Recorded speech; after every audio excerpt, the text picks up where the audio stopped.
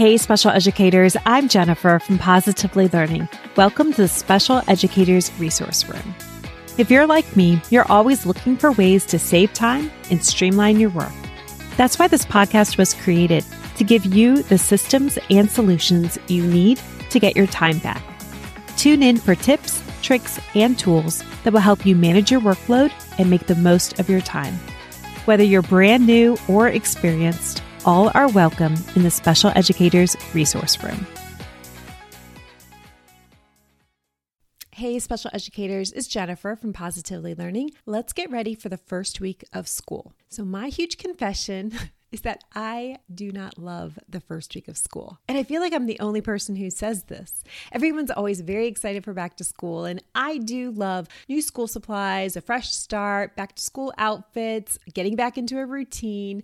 I do love all of those things. However, the first week of school, I feel, is incredibly awkward for special educators. I often felt like the third wheel, didn't know exactly what was going on. I felt very exhausted and usually in some state of panic or low-level anxiety because I could see everything we needed to do, and it just felt like this huge mountain that I just was looking up at. Okay, enough gloom and doom. Let's get started with what actually did work for the first week of school and how this set us up for success in the school year. My perspective is from splitting my time between the inclusion classroom setting and the resource room setting. So push in and pull out service minutes depending on the needs of students. So this was a little different from year to year. When I pushed in, oftentimes it was into two different gen ed classrooms, sometimes three. One classroom would have the majority of the service minutes. We did have caps in my district,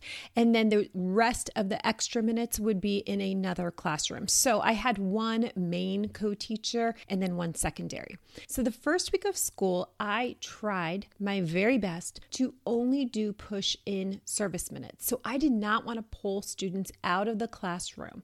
I felt that that first day, the first 3 days, the first week was so important for building a classroom community. This is the Gen Ed's time to set all of those expectations, to have fun, do those icebreakers, all of those things that make that classroom a family. And there is no way that I'm going to pull my students from that. That just feel like that would be terribly unfair. So I am pushing in. And to tell you the truth, it feels like I'm a third wheel.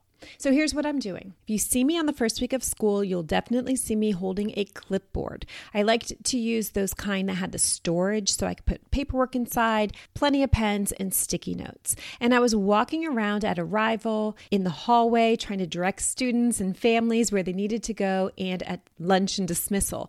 And I was always chasing down signatures. At the beginning of the year, we had these medical release forms that had to be signed to continue services. So this is something we needed immediately. So I was always looking for signatures. I tried to have paperwork pre-populated so it was super simple to sign. So if we run into each other the first week of school, you're going to see me carrying this clipboard. I'm rotating among the gen ed classrooms, spending the most time in the classrooms I'm going to be pushing into.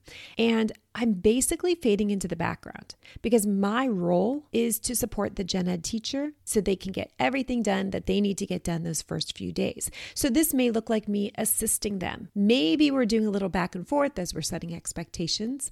This may look like me assisting families. With the younger grades, often they're coming in with paperwork signed or school supplies, things that need to be put away. I can be doing that in the background. I may be assisting with students. Maybe someone needs a restroom break. Someone's having a little bit of a meltdown. I'm not going to necessarily pull them away if I can help it, but instead just have like a quick reset and get them back with their peers. So the first day of school, I'm kind of feeling like that assistant in the background, ready to put out any fires. Doesn't feel incredibly productive, but if I look at the big picture, I know it is. The next thing that I always do the first week of school, this happens right before the students arrive. I reach out, usually through an email or in person at Summer PD, and I offer all of the gen ed teachers in my grade level an opportunity for me to come into their classroom to do a quick read aloud, maybe 10 to 15 minutes to introduce myself. Most teachers take me up on this, and so we kind of loosely schedule a time, although I am doing a lot of rotating, so that can be very flexible. But what I offer is to come in for 10 to 15 minutes and to read a story. So I introduce myself, and I feel like that's so important as a special educator because all students are going to be seeing me, whether it's at lunch or dismissal, coming in and out of the classroom. And I don't want to be, hey, there's that lady who always polls Jennifer, at lunchtime. I don't want to be that. I want them to know who I am. So I like to come in and introduce myself. And it's also very nice because we often had new teachers, whether they were brand new to teaching or new to our school. And I was a veteran teacher. So this was nice for me to come in and kind of say hello. And, some of the students may know me, they might not know me, and offer that teacher a quick break. So they can see me modeling how to interact with students and do a read aloud, or maybe during that break, they are using the restroom. They're sitting down for the very first time. But what I really like is oftentimes when I come in for this break, they are checking in with students individually. And I think that is really important that we can provide that for them. So I do a quick read aloud. It's interactive. So I'm asking questions and just having some great, modeling, maybe narrating some of the things that I'm seeing in the classroom that are really neat, very positive, and it's always been a great experience. I have a blog post and some TikToks that share the read alouds that I do. So you definitely want to check them out. But hands down, the number one book that I recommend for the younger grades, like K through 3, is My Brother Charlie by Holly Robinson Peete. I've read several different books the first day of school, and that one is always my favorite. And it's because it's the students' favorite. They definitely relate. It's a really good book. It's about a pair of twins. It's actually a true story that Holly Robinson Peete has these twins, and Charlie has autism. And it just explains a little bit about the sibling relationship and how each child is special. And it's a wonderful book. Be prepared to practice reading it a couple of times because it is very touching and you do not want to be taken off guard. All right, so to recap so far, what I'm doing is I'm pushing into the classrooms, assisting wherever possible, staying in the background for the most part to assist the gen ed teacher, students, and families. I'm also offering a chance to introduce myself and to read a story and to provide a quick break. The last thing that I do, and I usually start this around day 3, is I start taking some very informal assessment data. Now, I have learned the hard way not to take formal assessments the first week of school. I have done that because it makes sense. Let's take some baseline assessment data. Let's see where we're going because the second week of school, it's on. We're going to be pulling small groups. But I have learned that data is not always the most valid. I have taken data that has just scared me to death because I, for example, worked with a set of twins and I knew their IEP goals and objectives. I had looked at it, of course, before the first day of school. And there I am polling them, grabbing some baseline data. So we're off to the races. And whoa. I am taking data and these students appear to not remember their name, letters, numbers, words. It was shocking and I was panicked. And luckily, there's a good ending to this story. In a couple of weeks, this all seemed to return to my students. We were pretty much back where they were in June when they had left and everything was fine. So I learned a lesson to not take that first week of school's data too seriously. So here's what I'm doing instead. I have cleared this with the gen ed teachers. I think that is super important. I do not want to disrupt anything going on, and I want to be as helpful as possible. So what I have offered is to do some quick diagnostics. And this might look like me in the classroom. I have my clipboard, I have a few task cards tucked in, and I'm just going to pull some students. And it's going to be a very quick performance task. I am saying 4 minutes or less, and then off they go back into the classroom, into the whole group, and there comes another student back to me. So it's kind of a rotation.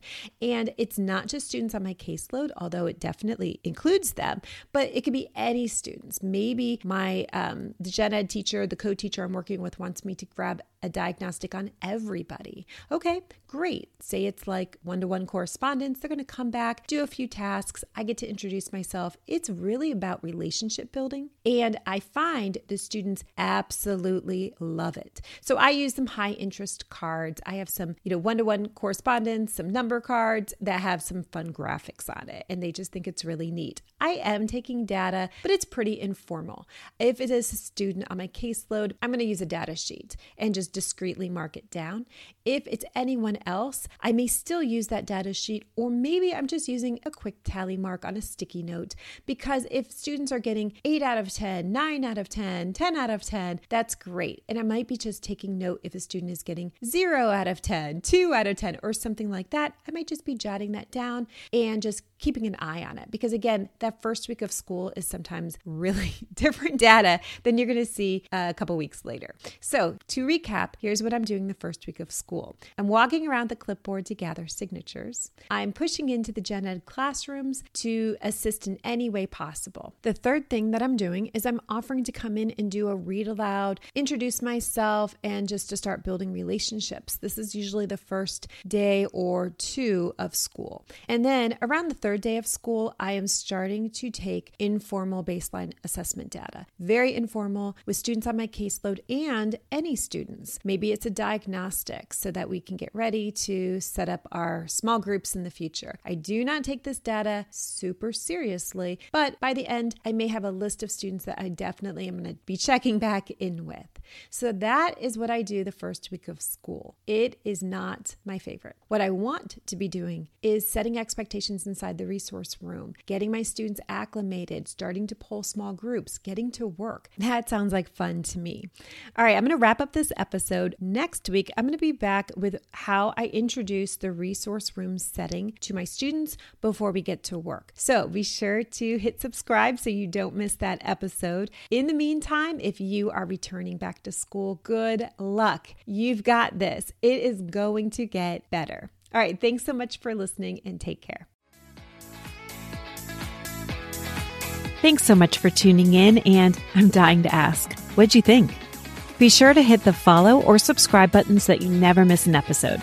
You can find the show notes and links for everything mentioned in this episode at positivelylearningblog.com. See you next week for more special education solutions.